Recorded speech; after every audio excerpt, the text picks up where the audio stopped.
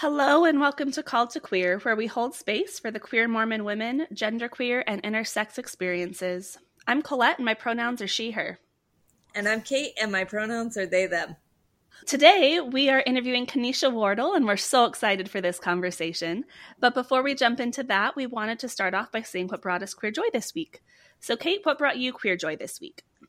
Oh my goodness, I'm so excited about this. I was thinking about it earlier today. And my friend, I think you all know, Bobby Lee Corey and Summer Lee Corey.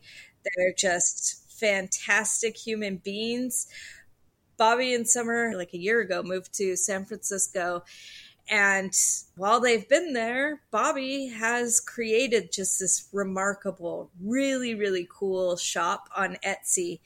And they had called me and told me about it, but seeing it in person just like was a whole different gender euphoric experience because, you know, it was the first time that I had seen certain things that hit me in the Mormon zone and in the non-binary zone. And because there's not a lot of overlap between Mormonism and non-binary stuff, seeing that was just like, and it's exactly like the first time I met Bobby. When I met Bobby, we immediately clicked because it was like, oh my gosh, there's somebody out there in the world who's like me. And we connected over basketball. We enjoy playing basketball. And so to see the shop that is totally like Bobby and Summer and have that same experience, but in shop form was really, really cool. So I definitely want to give a shout out to them. If you want to go to their Etsy shop, it's Gay and Gayer Goods instead of Love that name so much. Yeah. Anyway, so I was very excited about that. It actually is not me just like throwing out a product line to follow. Like genuinely, that brought me a lot of euphoria yesterday. Just queer euphoria and gender euphoria seeing that shop. Very grateful for it. Yeah, you posted that in your stories and I went and looked. I'm like, oh my gosh, this is queer joy. And so thank you for sharing that. And I hope people go check them out. Yeah. All right, Colette. Thank you for going to the shop and always shouting out to my stories. But what brought you queer joy this week? My queer joy, as it has a lot lately, involves Kaneesha. We were just driving up to Ogden a couple days ago to go watch a play, and we were just holding hands driving up there. And I was like, I feel so good. Like, I didn't realize that life could feel this nice. And just like, yeah, we've still had some difficulties with dating and both having been raised Mormon. But I just felt so comfortable and at peace. And like, life is really good. Yeah, there's still hard things, but my queer joy was just turning to her and being like, wait, did you know life could be this good? Like, this is awesome. And that was like, I couldn't even put into words. I still can't, obviously. I'm struggling. I keep saying the same things, but like, it's just so happy. I was going to say, like, it is when you felt so like lonely and alone and like nobody got your experience, when you finally do like see that or experience it, you really don't have words for it. And I don't think it's very easy to communicate that to straight cis people, but I know that all queer people who have experienced either gender euphoria or been in a relationship, like they know what you're talking about. Exactly like when you just see your person, you're like, yep, okay, wow, I didn't even know. That's great. Like just literally, we were sitting in a car driving and I'm like, can life get better? Like, this is so great. I've never been in better traffic in my life. I'm so happy for you all. That's a great feeling. I'm very happy that you're experiencing that. Thanks. Well, I'm really curious to hear what Kaneesha's queer joy is, because it might involve is it going to be the maybe. I wasn't for sure was wondering before this recording if ours was going to be the same, and I'm happy to announce it is not. We are not quite on that same page yet. But like Colette was saying, we got to drive up to see a play and we met my parents there. That was part of my Christmas gift. And so we were seeing Elf, at Ziegfeld in Ogden. And it was just really awesome. There was a point where one of the actresses just said, yeah, I'm going to go home to my wife now, you know? And then another scene was of Buddy picking up this elf who was a man and spinning him in circles. And the elf was like, I already have a boyfriend. And Buddy was like, you can never have too many boyfriends. And I just laughed, and it brought a lot of queer joy just hearing in Normal Day a play in Ogden talking about queer relationships and just being open about that in a public setting. And I really enjoyed that. That brought me a lot of queer joy. Yeah, that brought me a lot of queer joy too, just holding your hand and like having my head on your shoulder as we were watching this, and like sneaking kisses between scenes. And was like not afraid of being queer in public too. And then of course seeing that on stage, being like, oh, they're treating queerness as normal. What a concept. That's cool. Yeah, and just being able to look to the side and see my parents. And I didn't get to see their full reaction because I was enjoying the play, but I remember kind of glancing over, and like they kind of had like just a little smile, like chuckle on their face, like maybe we shouldn't be chuckling about this, but also, yeah, that was kind of funny. And so it was really cool. I'm glad that we got to go, Colette. Yeah, that was a fun Christmas gift. Thanks for letting me be your date. My plus one.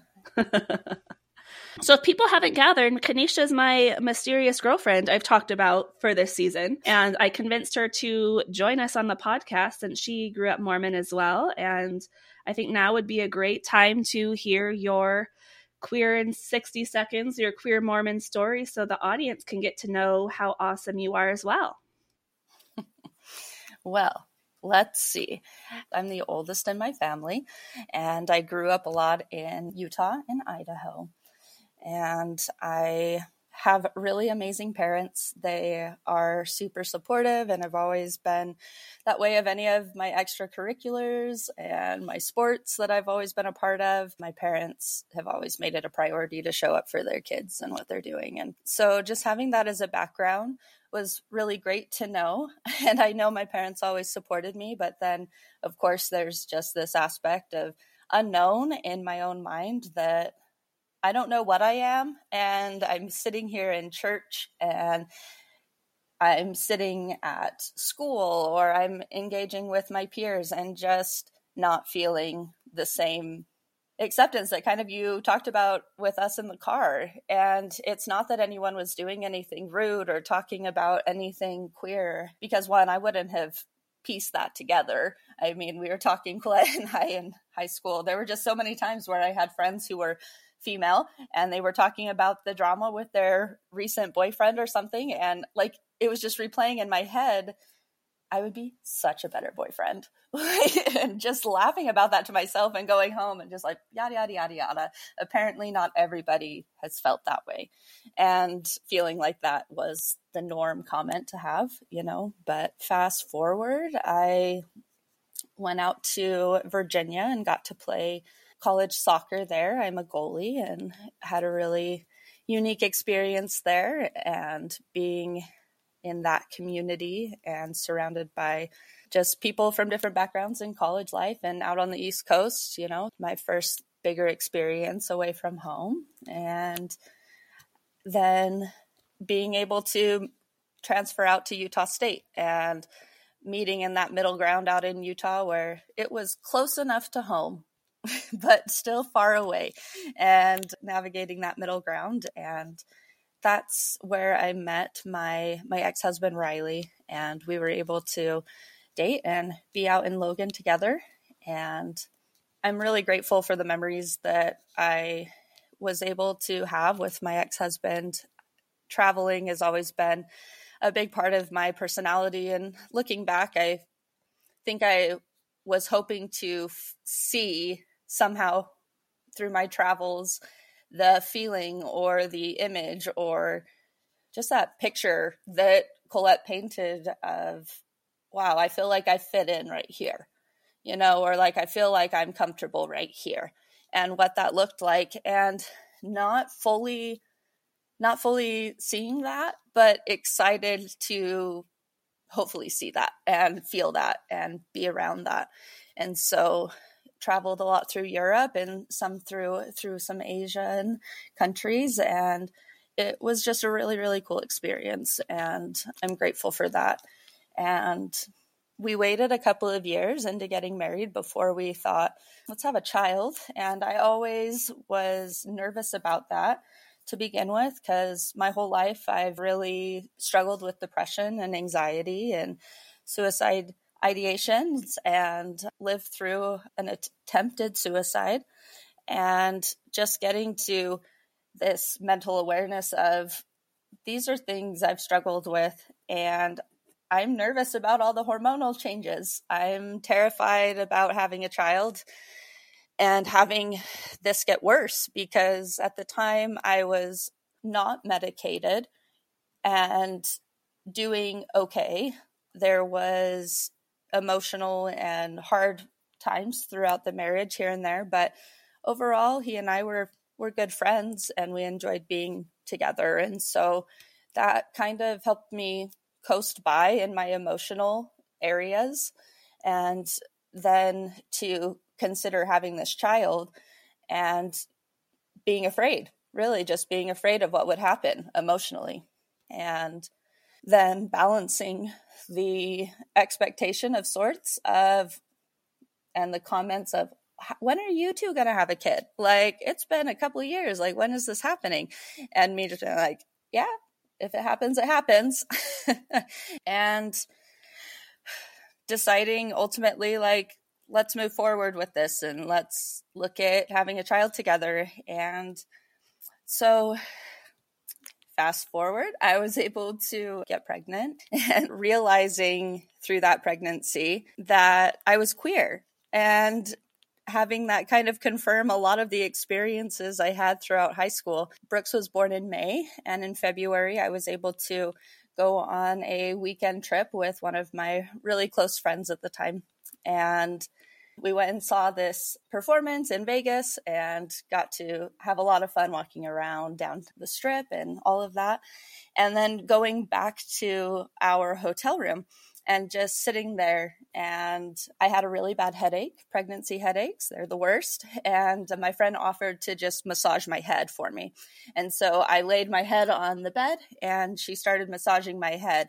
And I kind of had this moment of like, oh, I think this is the feeling I unknowingly have been waiting to feel in all of these locations I've ever traveled and been and seen and existed in.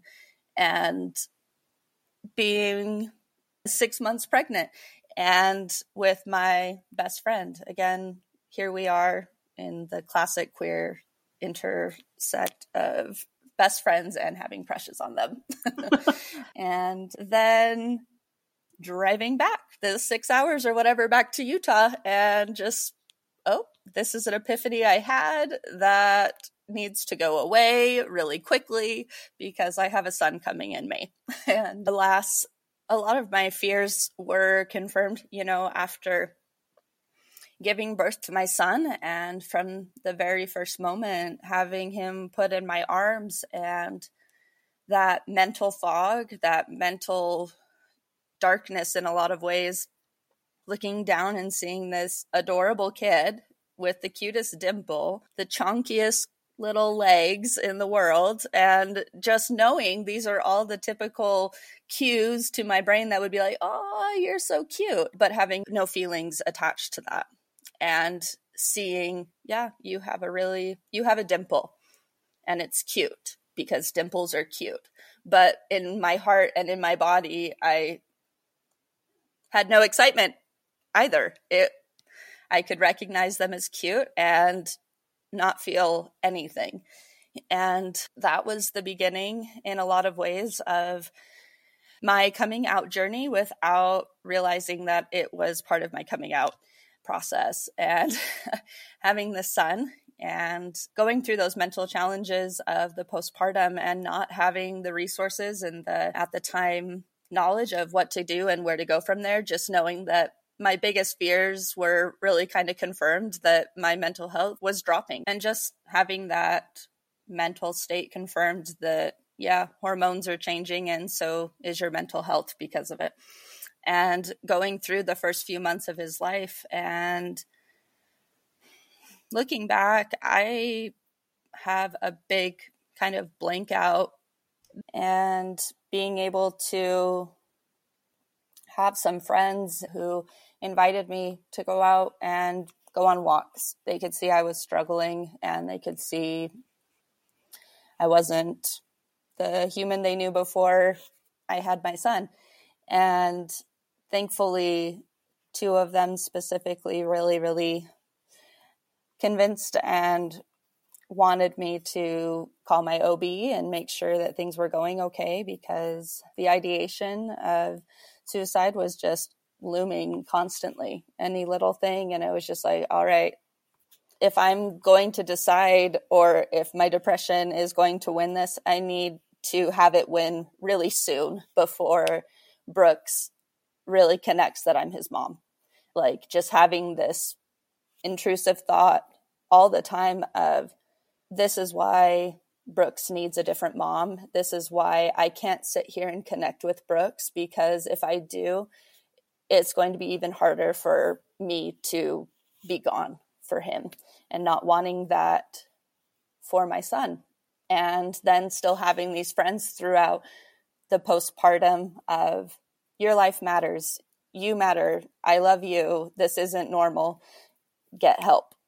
And I was able to go through a lot of that postpartum treatment, and it saved my life multiple times. And I'm really grateful for the therapist that I was able to connect with. Again, it can happen. Always keep looking for a therapist if you don't feel like you connect with the one you have, because there will be somebody. And I'm really grateful every day for the therapist I found during that time.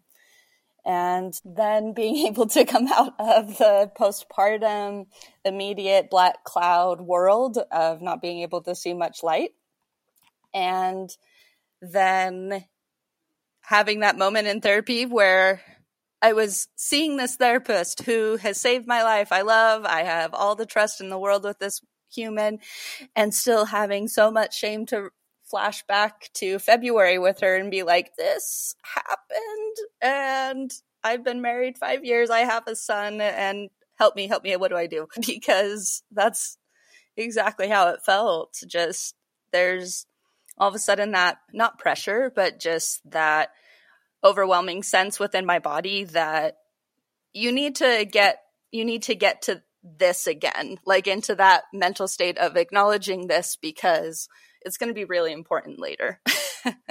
And just having that feeling that it still needed to be talked about, and ultimately being able to confide in my therapist about that, and being able to work with her through some of the things that came up, and going through at different points in my marriage couples counseling, and trying to be open with my spouse and my partner up to this point of where my head is mentally, and my spirit and my heart, and still figuring out how to communicate those things, and figuring out how to, exactly like in that moment that you described in the car of, like, something is different, and you're happy and you feel this when you hear it, and then you go back into the world that is your life and not feeling that again, and just the complete opposite of the feelings within myself, and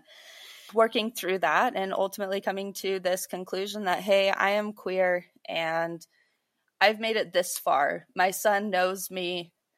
He loves me. I am his mom. And if he wants to keep having a mom, I'm going to have to make some changes, because otherwise I don't know what would have happened. I don't know where I would be. I know I wouldn't have been in the car holding hands with Colette on our way to Elf to giggle about not ever having enough boyfriends, and going through that process of divorce with my husband, and it just really feeling crummy. Just all of those things that you've been taught your whole life through the church of, we don't have marriage issues. And if we have marriage issues, you talk about them and move on together equally yoked as one, and life is great. And that not happening for me, and moving through that and being able to have that conversation with my husband that I needed a divorce, and going through that process of finalizing the divorce, and then being this new human that has no idea how to even talk about the contentment that she's felt, even thinking about it, and all of these things. I have a young son, and now I'm on my own in a lot. And of course, knowing family's there, but going through their own transitions at the time of, this is what Kaneesha's choosing. How do we move forward and love her? And that is something I do appreciate, is because I do think my parents from the very beginning, that is kind of the approach that they had in their heads of like, okay, this is happening. Kaneesha's made this decision. We may not agree with it. I don't know if they did at the time. I don't know where they were at, but just, we need to figure out the way to love Kaneesha in these moments. And I appreciate that. And I love my parents for that. And getting to this point of now I'm on Called to Queer and having my girlfriend and their co-host and talking about all of these things that trigger a lot of shame and fear and unknowns in so many people, and being able to talk about it and realizing that these topics I'm afraid to talk about are because of society. They're because of a lot of stress, and it's okay. This is a space to talk about it, and I'm in a place emotionally where I can. And what's holding me back? Nothing. Holy crap is so powerful. Just listening to you here, I've heard your story multiple times. I know Kate's heard aspects of your story. And these are very powerful shame triggers, because we're not supposed to talk about queerness. We're not supposed to be queer.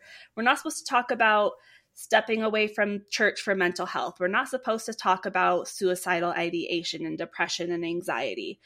But these are actually really common things. Like, I don't know if you know stats. I just did a quick Google search, and a quick stat that came up from the Department of Health is postpartum occurs in about 6.5% to 20% of women. So up to 1 in 5 women who are pregnant dealing with postpartum, and we don't talk about it.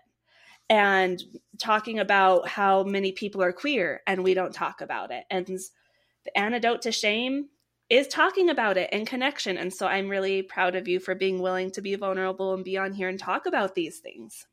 Yeah, I agree. And so thank you for sharing your story. And one thing that I don't talk about very often, and I've never talked about it on here, and it's only in very intimate relationships, is this fear I've had that I had mental health issues all growing up. And I was convinced that I would pass this on to my offspring. And I have told people I'm not going to have kids because I'm so afraid of this.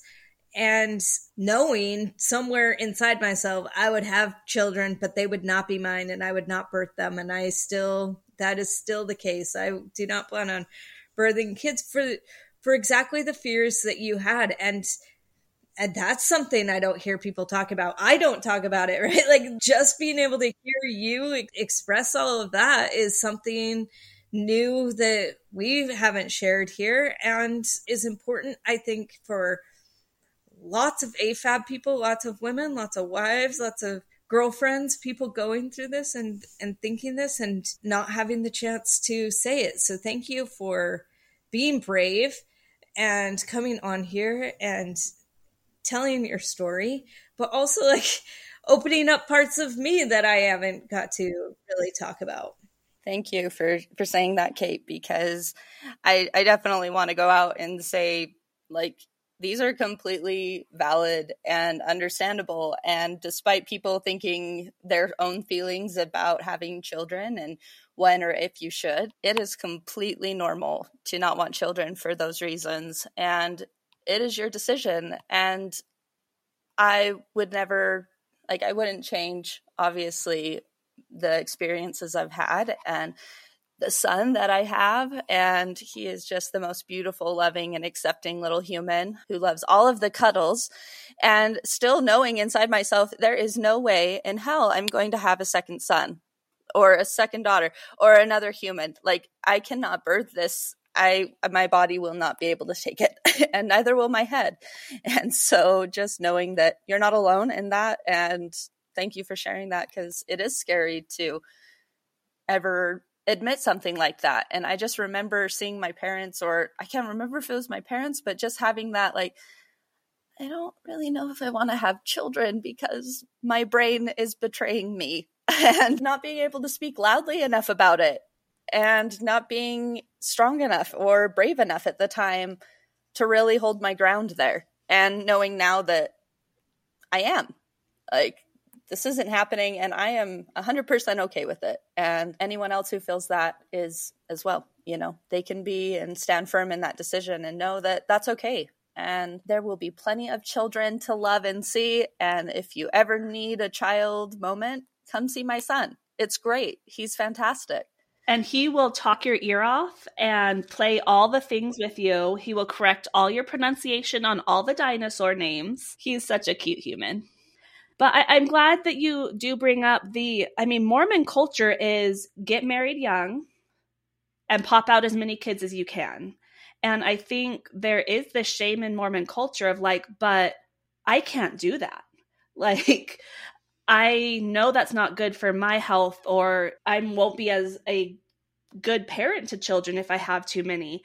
But not being able to talk about that. Like, there's shame sometimes in Mormon culture of not being able to get pregnant or only having one child. Like, you're not multiplying and replenishing. That's, you're not even at replacement level, right? It's like, it's so, the pressure, whether explicitly or not, is there. And so I appreciate you being willing to talk about the reality of that pressure and realizing that it's okay to not follow this prescribed path of having at least 4 kids and sacrificing your own health for it. Yes, and knowing that you're loved through all of this, and that there will be people that will understand, and those who don't understand are not the individuals you need in your life. Or if they are, then just not in your inner circle, and that's okay. You know, having them on the outside, being able to love them and seeing them, but knowing that this opinion of how you should be running your life is not theirs to make. And your life is so incredibly important to so many people. And if they really love and believe that you should still be alive, that you should still be here on this earth, finding some level of acceptance that this is what they are deciding. This is what Kaneesha's deciding. And what ways are we going to love Kaneesha through this? And continuing to love her, you know, and not being afraid. I think what is really impressive to me about your story is that you had friends who, I know a lot of people who rely on toxic positivity in order to help somebody deal with suicidal ideation. And hearing you say that your friends said, go get help, is really important. Maybe you can talk a little bit more about how they approached you and ways that were helpful, and maybe some things that weren't helpful, but it sounds like what they were doing was helpful. Sure. I think that's a great point to bring up. And I'm trying to think. I don't feel like I had the experiences of like toxic feelings towards, or like just what you were describing of the supposed right thing.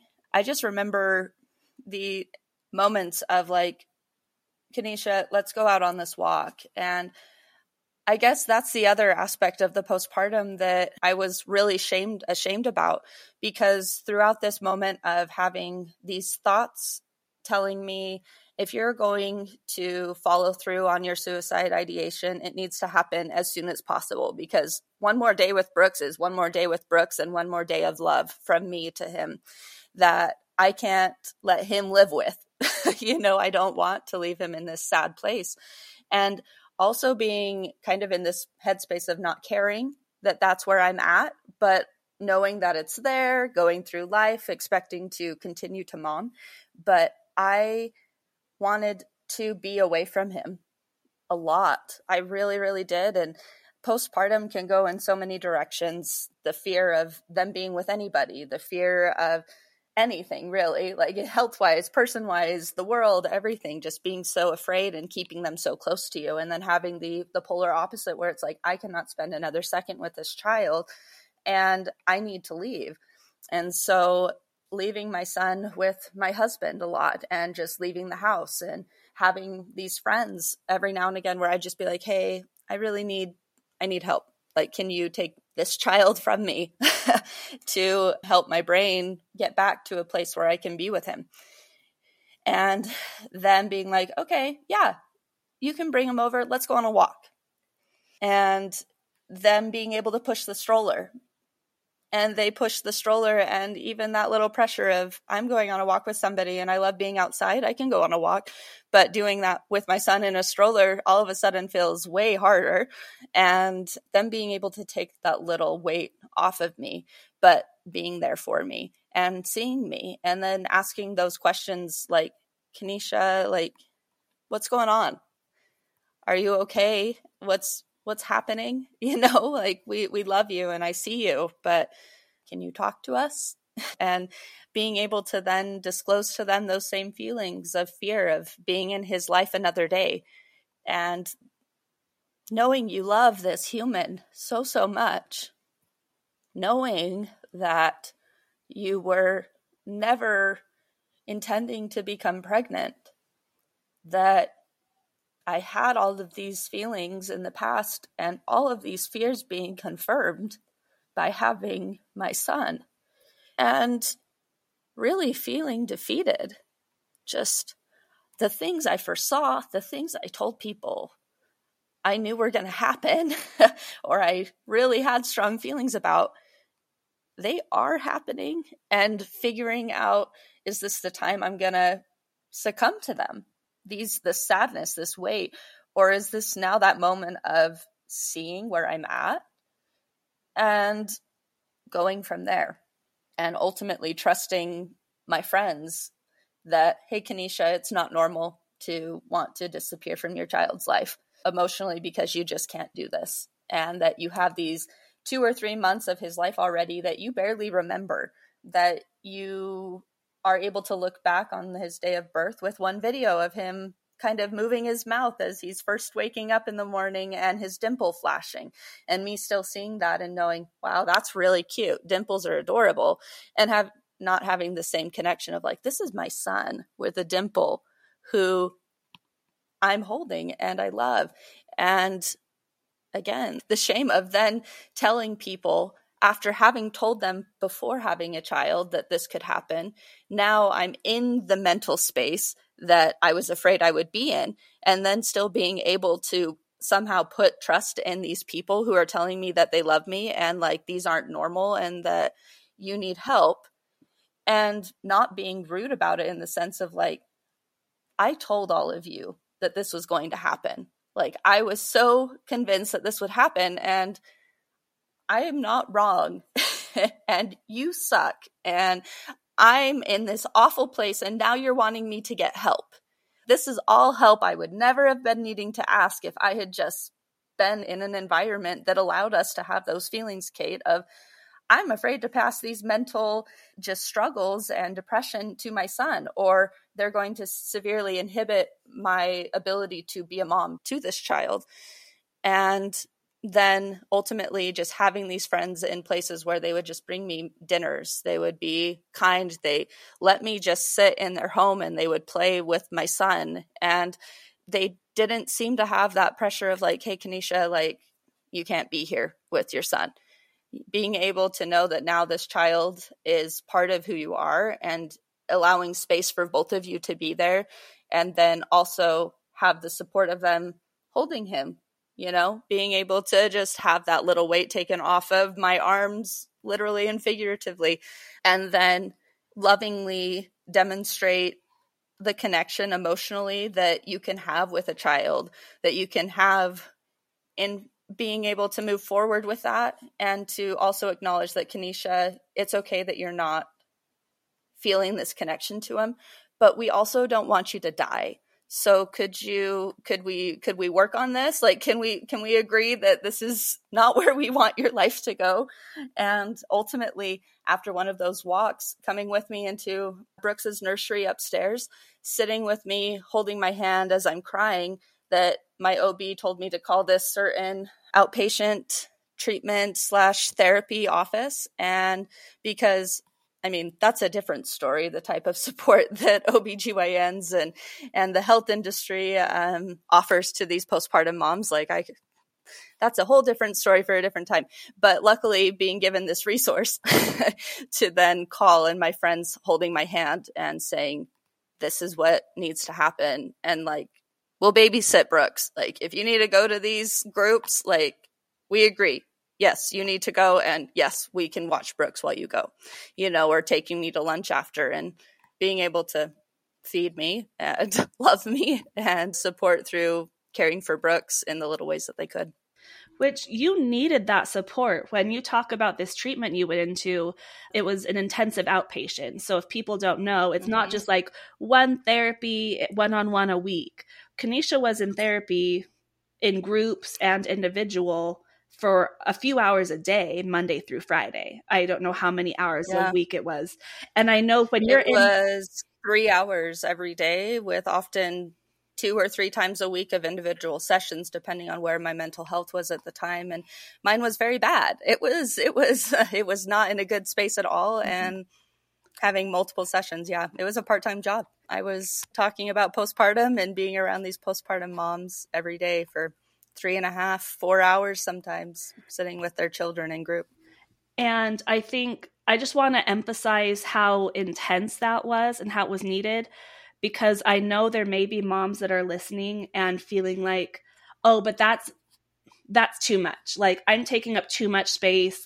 I just need to focus on being a mom, and I can't take a part-time job for my mental health. I just need to survive. And I just want to emphasize, there are these resources, and you deserve to get the help you need, even if it is 20 hours a week of therapy, so that you can keep surviving and getting through this really, really hard time.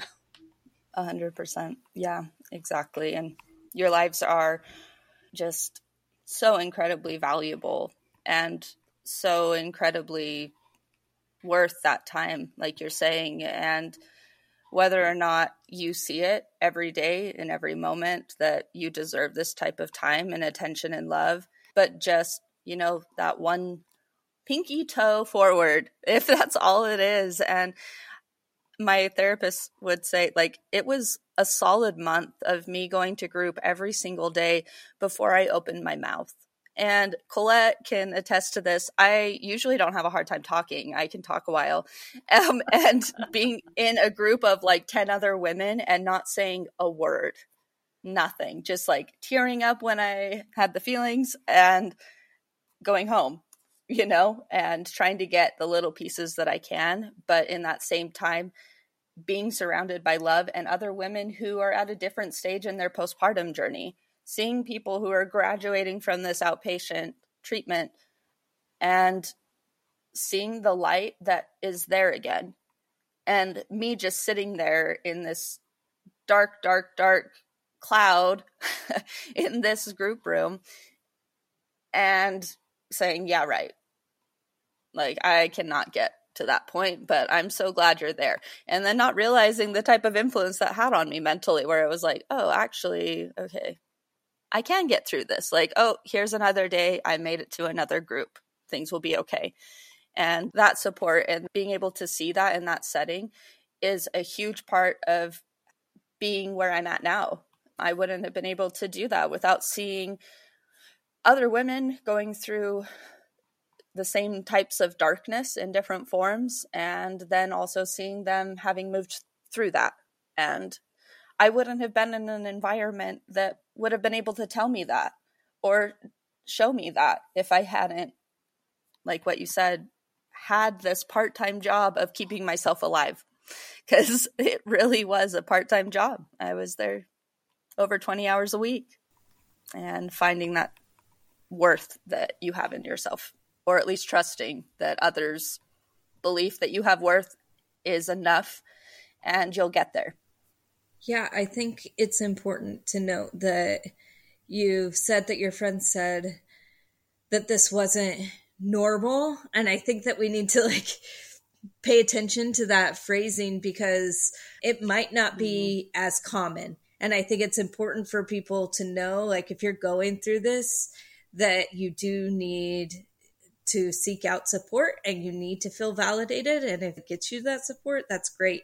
But it's not that it's not normal. It's that some people need extra support and during this period, and that extra support is actually just an extension of accessibility. This is an extension of making a society that has room for helping people, but also getting the help you need and getting to therapy 3 hours every day, because it's not just that the time is a job, the emotional work is a job, and the stuff that comes out of that, the things that you learn from that, go on to help other people, just like being here helps other people. So that is another job. It is doing work. It's doing emotional labor. And we have a really hard time in society thinking about care work as an actual work, but it is. And this is something that we need to do. We need to take care of ourselves and we need to take care of one another. We need to check in and see how new moms are doing, those sorts of things. 100%. And I appreciate that call out on using the word normal, because it is perpetuating the same shame circle by using that word. And your experience is unique. And even just being able to say to somebody, we love you, we've noticed these changes in you, and we just need to check in to see if you're okay. And because what Colette was bringing up, that statistic of pretty much 1 in 5 women will go through some form of postpartum. That's a high statistic. You could be anywhere and you could be surrounded by hundreds of women who have experienced this, and whatever experience you have is yours, and it isn't normal or unnormal. It isn't good or bad. It is your experience, and we love you. And if you're experiencing these thoughts or these feelings, this is just naturally the care that you need. It's just one thing leads to another. And it's okay that you're leading down this path of, I need to be in therapy 20 hours a week in order to get me through this. That is your experience, and it's needed. And you're not alone. There are so many women who also need that. And so thank you for bringing out that, because it really did just slip. It really is just my friends were just like, Kaneesha, this isn't normal. You shouldn't be having these thoughts of wanting to end your life before your son knows who you are. And yeah, totally. That was a great mind opener for me there too.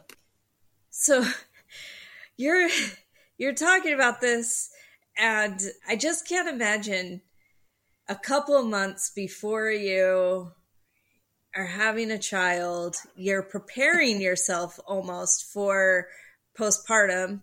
You're preparing yourself through all of the hormones that you're feeling and everything. And then simultaneously, you're dealing with a queer awakening with these same friends, I imagine. So you have, I imagine my question is maybe an insensitive one, but did they stick around? These friends that were there for your postpartum stuff, perhaps one of them is one that you fall in love with. And then also, can they stick around for the queer portion too? Let's see. Yeah, that is it was definitely an awakening of epic proportion and life-changing proportion. And it's hard to be able to answer that question, only in the sense that once my divorce took place, my home was being sold. This area that I had established these connections in and these friendships in. I was no longer around them every day. And then also going through the slow deconstruction period of the religion itself that my friend group very much was a part of, the same LDS background, the same things. And I know that any of my friends, I could text them to this day and be like, hey, I love you. How are you doing? I'm thinking about you.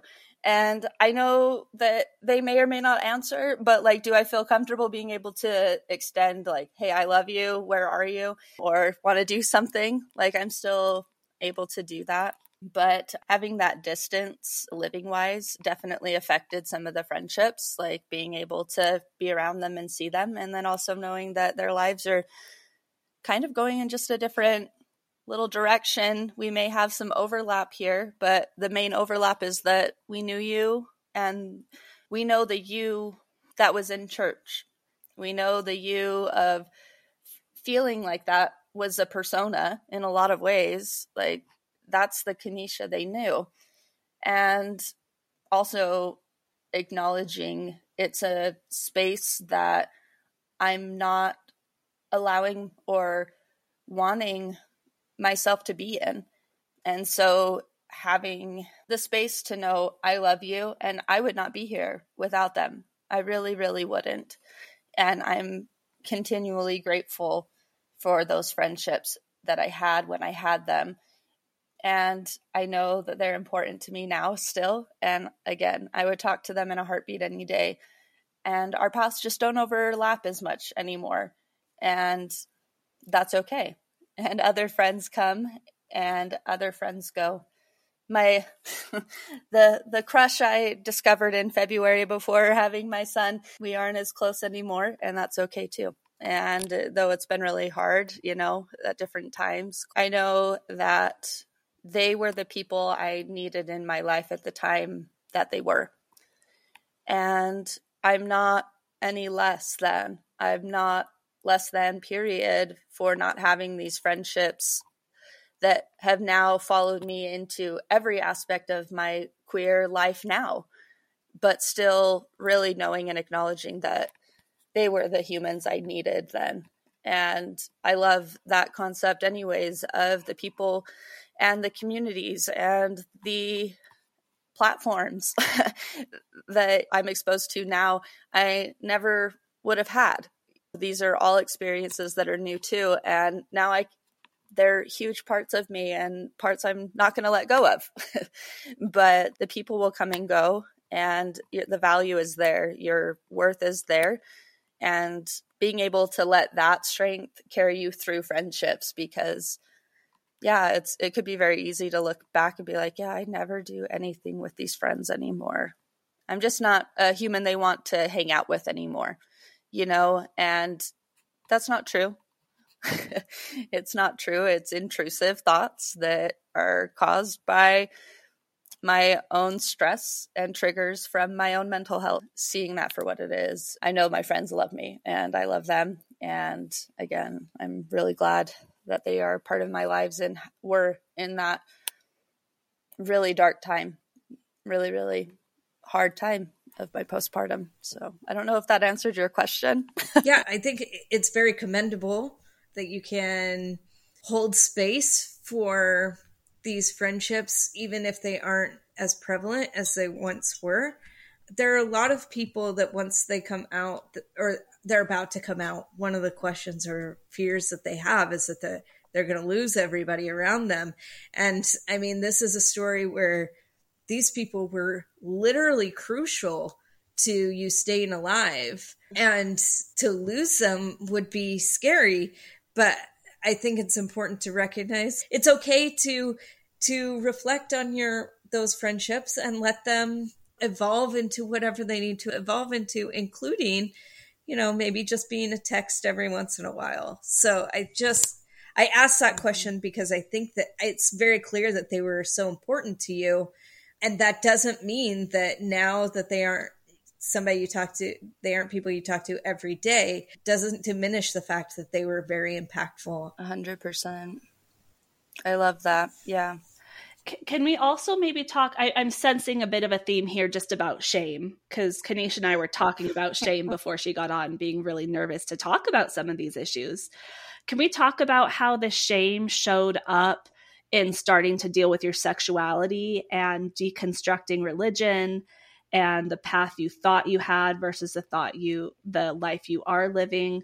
Thoughts around shame as you're coming out to people, or just any thoughts about that? Yes, so many thoughts. A lot of thoughts just went through my head. Let's see if I can pull them into understandable sentences. But yeah, that shame, it is just the worst sometimes, man. Like, it is just the biggest imposter syndrome ever, shame. And one, kind of reflecting back just on some of the anger and frustrations I had that I know many queer individuals have, I've never been able to explore this side of me. I haven't been told it's an option, and I haven't seen anything demonstrated. Maybe it isn't who I am, but I had no resources to even figure that out other than this is the way and this is the light. And yeah, just seeing that anger for what it is, something that I didn't have a say in. I didn't at the time, but just because I didn't have a say in it then doesn't mean I don't have a say in it now. And it doesn't mean that the dialogue that follows is going to be the same now as it was then. But the shame coming out to my therapist, even, her name is Lael. She's fantastic. Love Lael. And just knowing how much she loves me, how much of my life and being alive is attributed to the care and the love that she gave me and is there for me, and still being terrified to be like, hey, back in February when I was pregnant, I had this crush and I realized that I'm probably gay. And now that I'm alive, I need to figure out if I can stay married. Can you help me figure this out? Because now, exactly, I have this eternal marriage that is this looming-ish cloud, and not necessarily a depressing one, but just a suffocating one. There's this space where, okay, I'm beginning to create safety in talking about these feelings with my therapist, and then going out of that therapeutic setting into my home. And it being a completely different feeling for so many reasons. It's the home of our gospel. It's the home of this marriage that is eternal. And we have this son together who is our family unit. We're a family unit all together. And yeah, just not wanting my needs to be the things that end this picture of eternal and forever. And if I leave this marriage, the constant question of, will I be with my family? Like, am I going to see them again? Because I love my family. Like, I really do. I love my siblings. I love my parents and extended family. I've always just really loved family. And that the family people were going to see moving forward was going to be very different.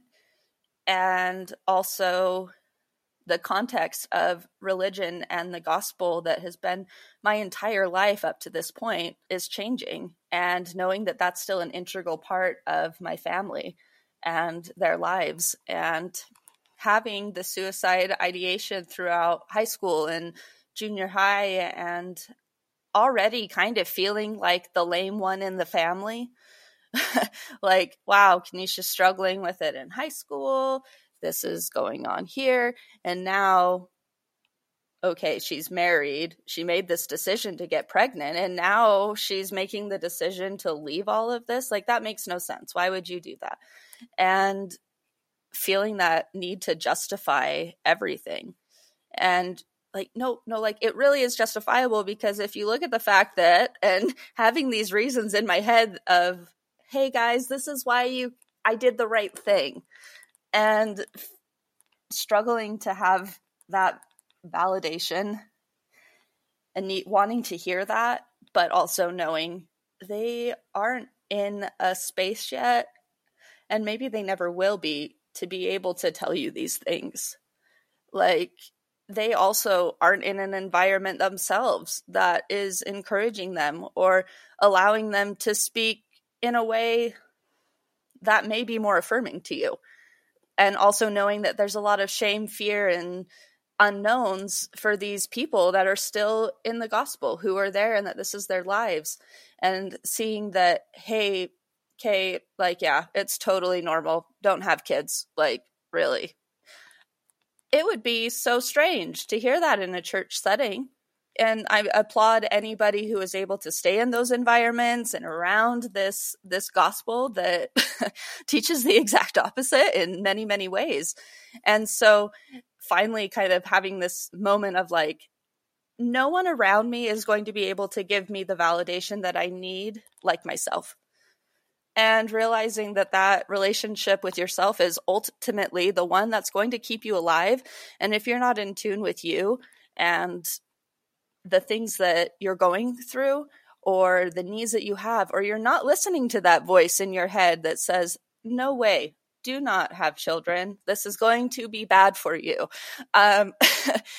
Listening to that, because your validation, my validation for my decisions and everyone's moving forward is the validation that you deserve. And your validation is my own validation, is that validation I need to hear. And allowing shame to be more of a neighbor instead of a cloud. And like, definitely, like, I feel like I had this conversation in a religious setting at one point, but just like, it doesn't have to be this thing that lives with you. They do not need to move into your basement. The shame does not need to live there. You do not need to feed it. Like, you don't have to do anything. And that's perfectly fine. Your house can be your sanctuary. Will that shame come over sometimes? Or may you even go into this house of shame? Because in order to move through it, you need to feel it. Yeah, probably. Yep, I visit shame a lot. And I'm glad that shame and that relationship I have with shame is evolving. It's not perfect. The shame is still there. The guilt I feel is still there at times. But having that relationship in just knowing it is not this big, scary monster that I have to allow to be with me. It will force its way in. Like, shame, we all know, will just attack you. But also, I can shut the door. And now my room is safe, or whatever that might look like. But ultimately, that shame is ours to manipulate in a way that allows us to go through our lives, feel those feelings of shame when we're in safe spaces, when we're in a mental headspace where we can deal with it. And knowing that I'm feeling a lot of shame around knowing I'm never going to have a birth another child. And yet, okay, I can't think about that right now. I'm really sad. And I know that if I allow this shame into my personal house of my soul, I'm only going to hurt myself more.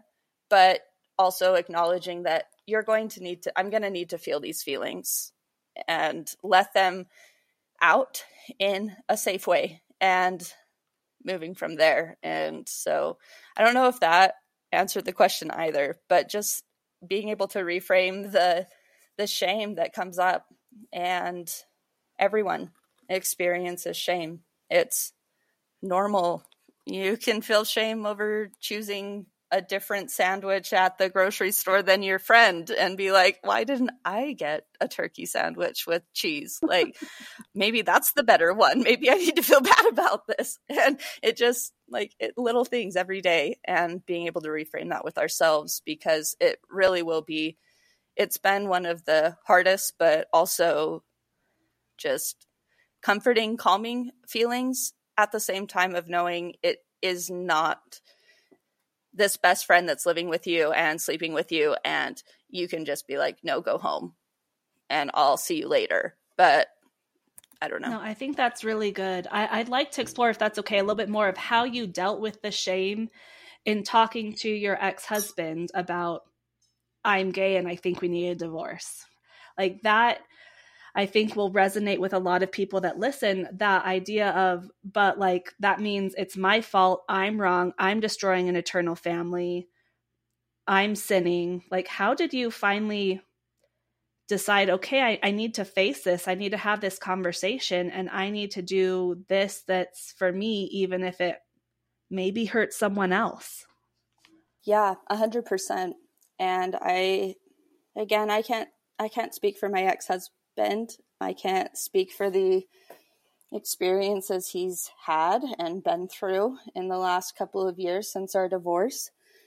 But having, again, like, I guess that feeling of flashing back to when I was going through that intensive outpatient program, seeing these people who were further along in their healing process getting to this point of light, and me wanting to be on that side too, or at least moving towards that, and spending the time dissecting what that looks like with my therapist, and just allowing that vision or the little aspects of joy that I had or like wanted to attain or get closer to, and realizing where I was at and wasn't ever going to be that for me.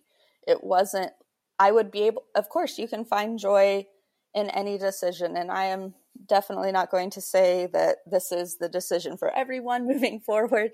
Everyone, I trust you and you know you best. But just seeing that this pro-cons list that came up so often in my therapy sessions, whether we wrote them down physically or just kind of joked about it back and forth.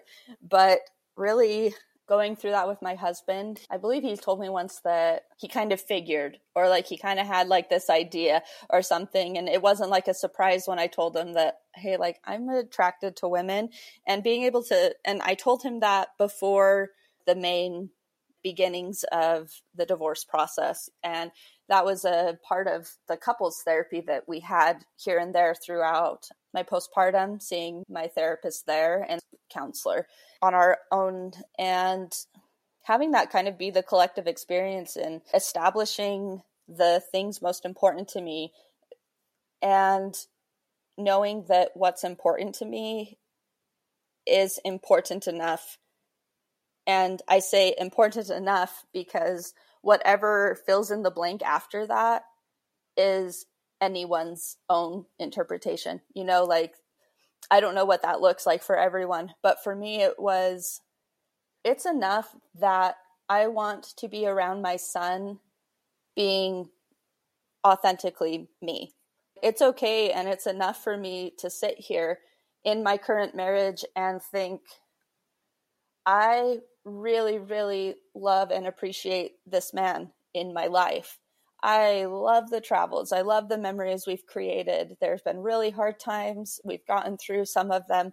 And also knowing that who I am and who I've been my whole life, uncovering piece by piece at different times, that is enough. That's enough to be you. And so being able to be in this session where I'm looking at my therapist and I'm feeling just drained by the thought of creating this mental pros and cons list of, if I stay with my husband, or if I am staying in the church, and then like, what's the pros of this? What's the cons of this? And okay, if I stay in this marriage, I know I'm going to be accepting sadness in XYZ areas of my life, and not wanting that. And just being in that mental space of, okay, Kaneesha, this feels like a moment of me saying to people, I don't want to birth a child, and then ultimately birthing a child. And then in another sense being like, okay, Kaneesha, you can stay in this marriage, and you're accepting in a lot of ways these difficulties or this level of yourself that I don't want to live with. I don't want to live with that feeling of, what is it like to truly enjoy intimacy with a partner? Like, for someone like me who loves connection, who loves humans and people, the idea of spending forever with somebody where I fall asleep at night just like, I'm not feeling this. Like, I can appreciate love and enjoy all of these memories I've made with him and appreciate the individual he is.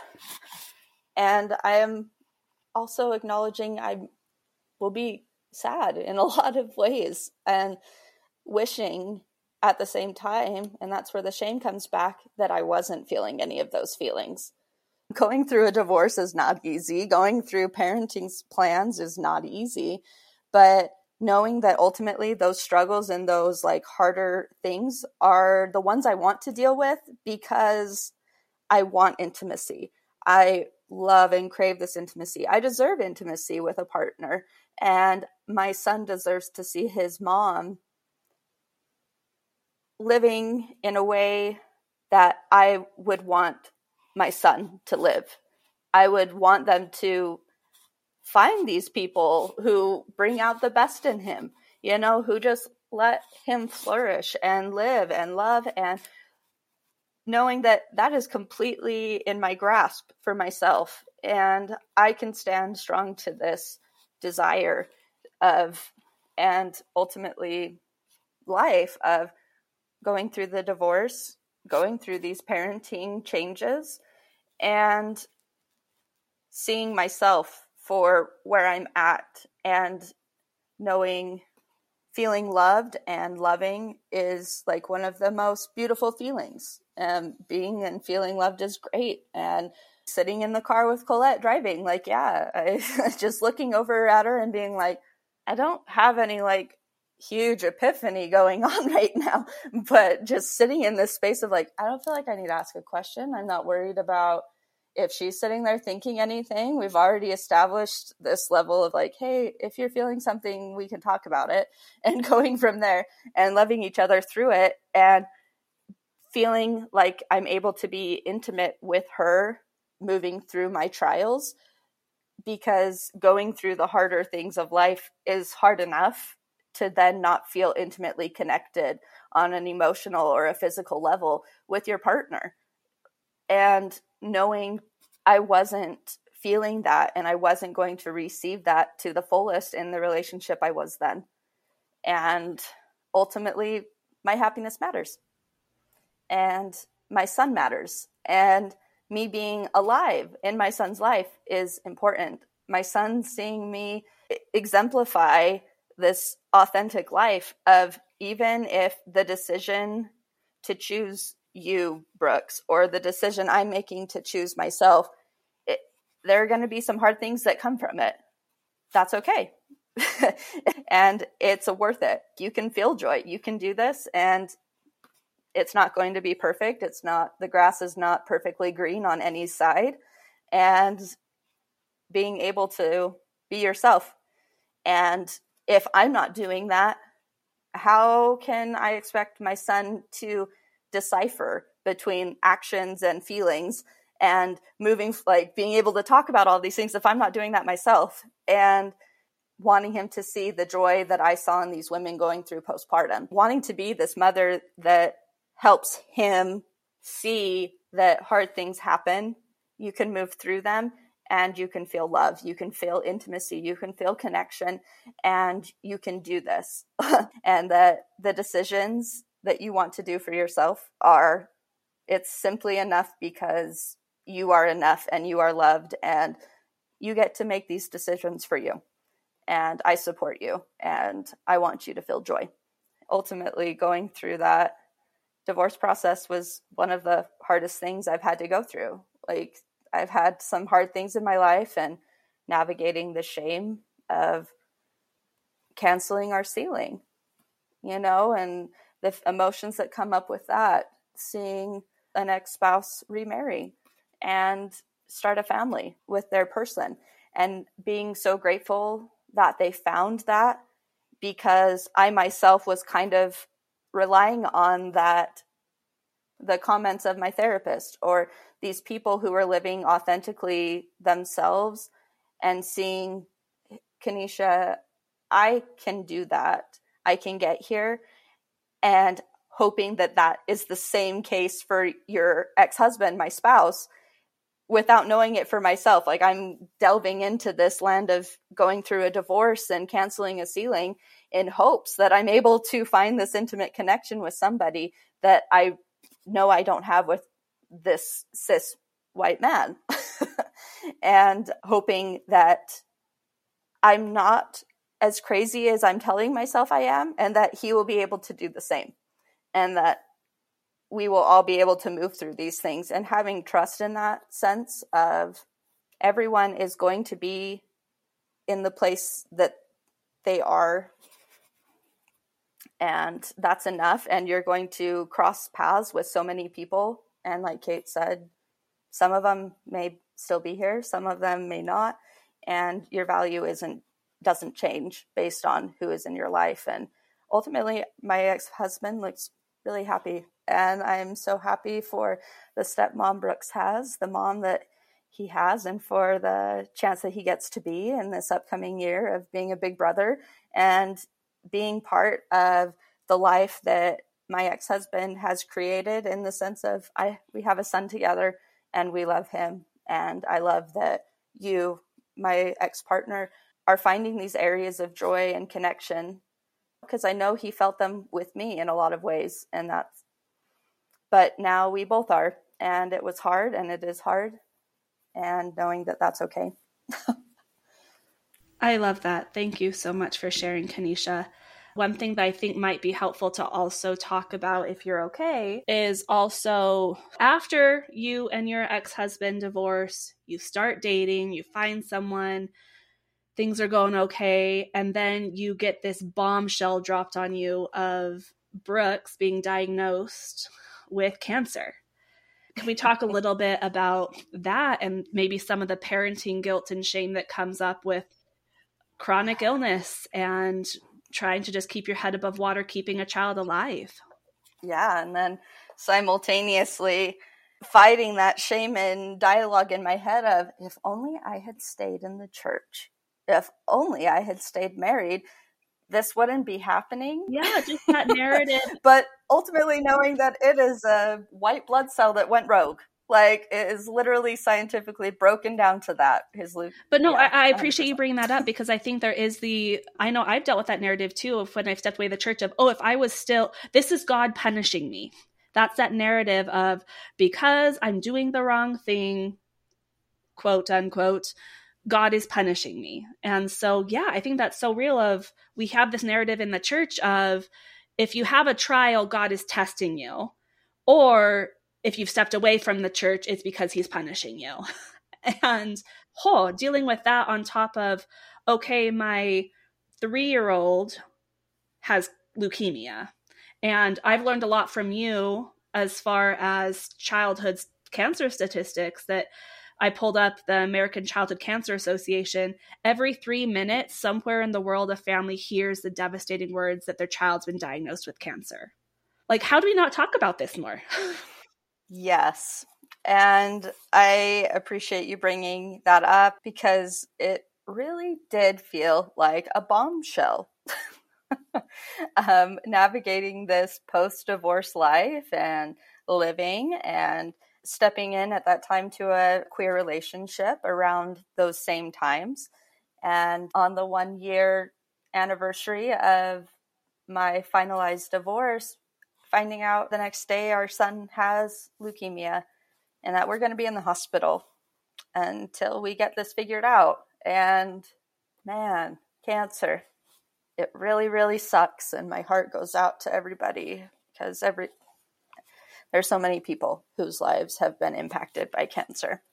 I'm really grateful that Brooks is where he's at now. I want to preface this before the whole story, but Brooks is doing great. He's been about a year through his treatments. We have about another year left of treatments, but he is considered in the maintenance portion of this treatment, and he's thriving in a lot of really amazing ways. And so no need to stress about that throughout this bombshell beginning.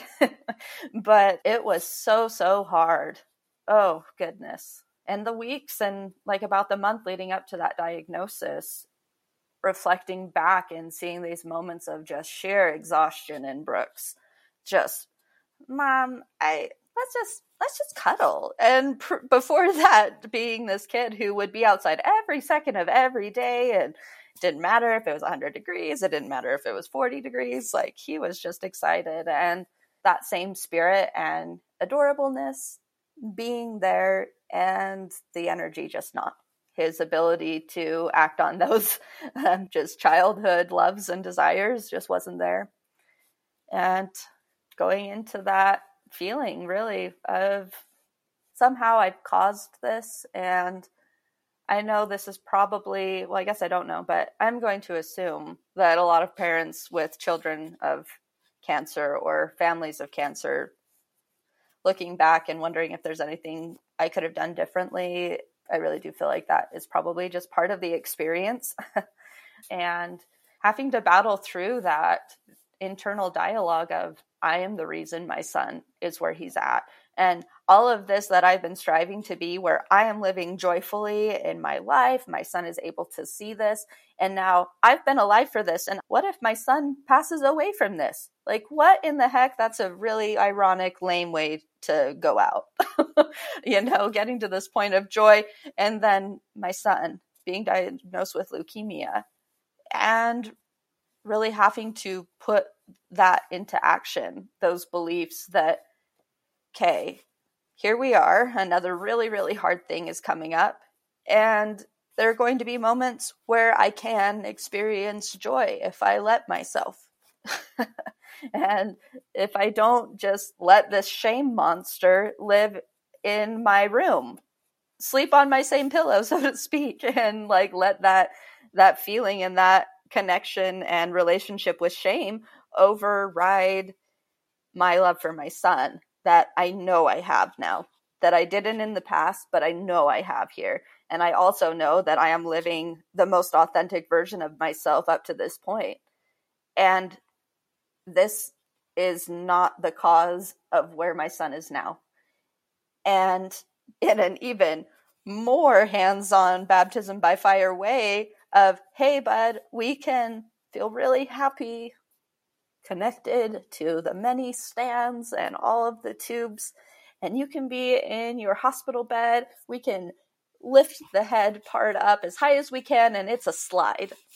And having this adorable 3-year-old, just as pale as can be, as bruised as can be, sitting on the top of this inclined bed and saying, "wee," as he slides down the sheets, and that being just like, talk about a gut punch to a mom. Like, I'm sitting here celebrating and finding joy to the best I can in my son creating a slide out of a hospital bed. And that it is not the joy I thought we would be experiencing right now, but it is still joy. And he is still lighter right now because of this fact that we created a really cool slide in this awful hospital room. And creating joyful moments in the ways that we could while going through this incredibly difficult diagnosis and life change, where exactly now I'm navigating this queerness and unknown, and just the internal hope that this was the right decision for me. And I know it is. Having the shame come up regarding that, dealing with that on my own, not having it affect my son in the sense that I can't be present with him in this moment and enjoy this hospital bed slide. I have to put that on the back burner. That like, this is the moment of joy that I'm going to focus on with my son, and he is going to know I am right there with him, stoked on life, that he can go inch by inchworm down this sheet covered bed and make it as fun as possible, navigating our own sadnesses and fears and unknown, while highlighting that these unknowns and these scary needles and all of these scary people lifting up your shirt, just creating a normality in this somehow. And in a completely new and different way, demonstrating and exemplifying to my son that there is joy in this life. There is connection. There is intimacy. There are fantastic nurses that you can just giggle with, and they can create little toy trains with you and play. And we're going to move through this in the ways that we can, and that he is so incredibly important to me. And in a lot of ways, I'm grateful that I was able to, I reflect back, I guess, and realize that if I did not ultimately move forward with that process of, I'm going to have a child with my ex-husband, and going through the extreme darkness and tunnels of postpartum, that I wouldn't be out of the closet. Most likely, I would be still a member of the church. I would still be hearing these messages that would contradict the feelings and hopes that I wanted for my life and for my son.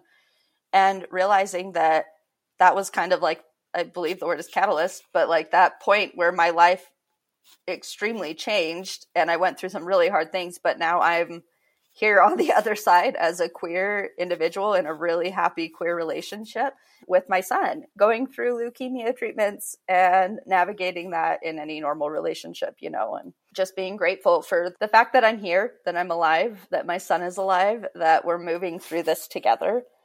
And I don't know what the future will be.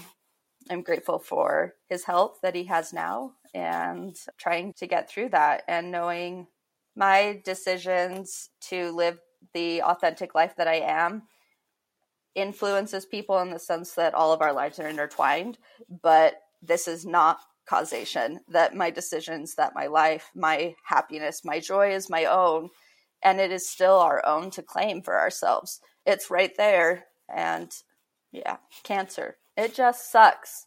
So many feelings come up, and I don't know how to verbalize them all either, but that it's okay. It's okay too that I guess I don't know how to verbalize it. There's that overwhelming pressure of being perfect in a lot of ways, knowing exactly then that I need to be so confident in any decision I make. But knowing that everyone's joy is their own to claim, and their own journeys with shame and guilt and all of these emotions that are hard are their own. And if they're my own to claim, trusting that it's their own to claim too. And if I'm living as authentically me and as openly as I can through this really difficult thing, going through cancer treatments with my son and seeing the struggles that he goes through, joy is there for him to claim. He is stoked to slide down that bed. He is stoked to sit in there, the little wash basins, pretending it's a train, and not diminishing that the fact that we're in a hospital and he's having fun here instead of at a park. You know, like just because he's not at a park enjoying these things does not mean that he isn't enjoying where he's at right now. And I don't have to sit here and compare the fact that there are some mothers out there who are enjoying a park outside and me wishing that we were there too. But that wish and that desire is still with us where we're at, and we can create it where we're at. And moving forward with that in mind with Brooks, you know, and moving forward as joyfully as we can and allowing ourselves to feel the emotions that come up as they do. Thank you. I really, really appreciate all of that. We're all about queer joy, and I think it can be easy to forget that when you're going through really hard things. And I've really appreciated watching you create these joy moments for Brooks. And I think it's also important to highlight that one thing I've been learning while being with you is parenting is hard. And, you know, you only have Brooks half time, but holy crap, he is a 4.5-year-old and he has all the questions all the time and doesn't have a sibling to play with. And so he wants to play and have that attention, and it is difficult. And I know there's parenting shame that comes up there of, oh, I should be doing more for my son. I should be more attentive. There should be less screen time. We should be creating these memories together. And I shouldn't be annoyed when he asks yet another question that I don't know the answer to. And I just want to point that out to normalize some of the shame too. And let's talk about how being a parent isn't joyful all the time. Being a parent is hard. And we can talk about that fact. And you can still love your son with everything in you and still be counting down the seconds to bedtime. I mean, 100%. I can't support that comment more. It's so, so true. And allowing those dual thoughts. I know there's probably a therapeutic term that these two things can exist in the same place. The dialectics. Thank you. Yep. I knew that you would come through for me. And just being able to separate those two and know that, yes, bedtime cannot come sooner. And yes, he's adorable and inquisitive and curious and just a really smart little kid who has so many questions, and I don't have to be intimidated by the fact that I don't know all the answers, and I can just continue to not have the answers for everything, and that there's a lot of beauty in not having the answers when, after being in this high pressure demand religion of feeling like there is just one right answer, and knowing that I had my own experiences with that and how it's impacted me, and how now there is no seemingly right answer. It's just what's right for you. And letting my son sit in those areas too, and creating aspects of like, mom's answer is not necessarily going to be your answer in this situation. And just because my answer is different does not mean that this is a big deal for us. Like, we can move through this and you can have your own feelings and you get to decide the right answers for yourself. And holding that unknown space of unknown for yourself while helping my child sit in those areas of discomfort too, because there's a lot of comfort in having answers. We all appreciate an answer that just satisfies all of our curiosities, our fears, whatever, puts all those aside. We all want that in a lot of ways, but there is security and discomfort as well. And that just because I'm feeling uncomfortable in this moment, not knowing this answer, that alone doesn't need to be as scary as I'm letting that feel in my heart. Like, I can sit in this discomfort and know my decision moving forward is my own. And just knowing that my answer is the right one because I know me best, or I'm getting there as well as I can. And knowing that I have full control over changing that decision, and that me changing my decision is not me being less knowledgeable or like whatever that like emotion is that I can't figure out how to word.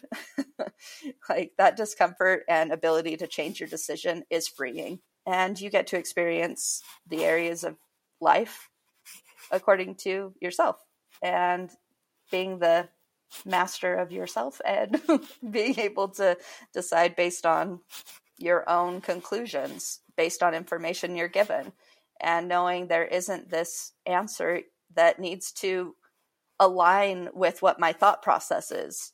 I don't have to second guess this. Yeah. And letting my son sit in those moments himself, and then ultimately deciding what's best for him. Can I help you figure it out? Like, can we help use your own reasoning and your own brain for yourself? Because you are going to be the decider for you. And that's what I want it to become, while also teaching and emulating integrity and honesty and authenticity. And we can find connection. We can find community. We can find joy. We can move through and process difficult emotions in situations in life. And love is love, and connection is connection. And I am who I am. And what I am is different each day. And that's okay too. And finding peace in the evolution that I'm going to feel feelings all the time. And I am loved, and I am living authentically.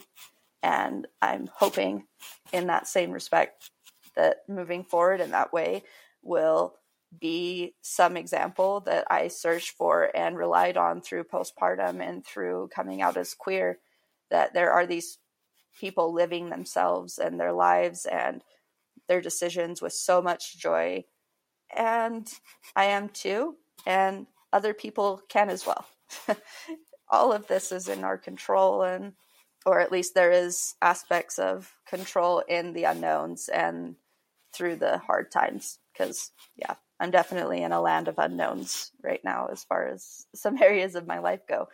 But I love Colette, and I love the relationship that we're creating and that Brooks gets to see.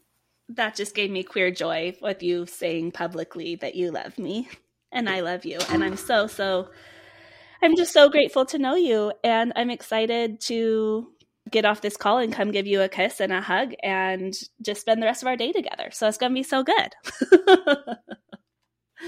I really do appreciate your vulnerability on this podcast. I know you were definitely open to being on the podcast, but little hesitant talking about some of these subjects because of the intense shame it can bring up.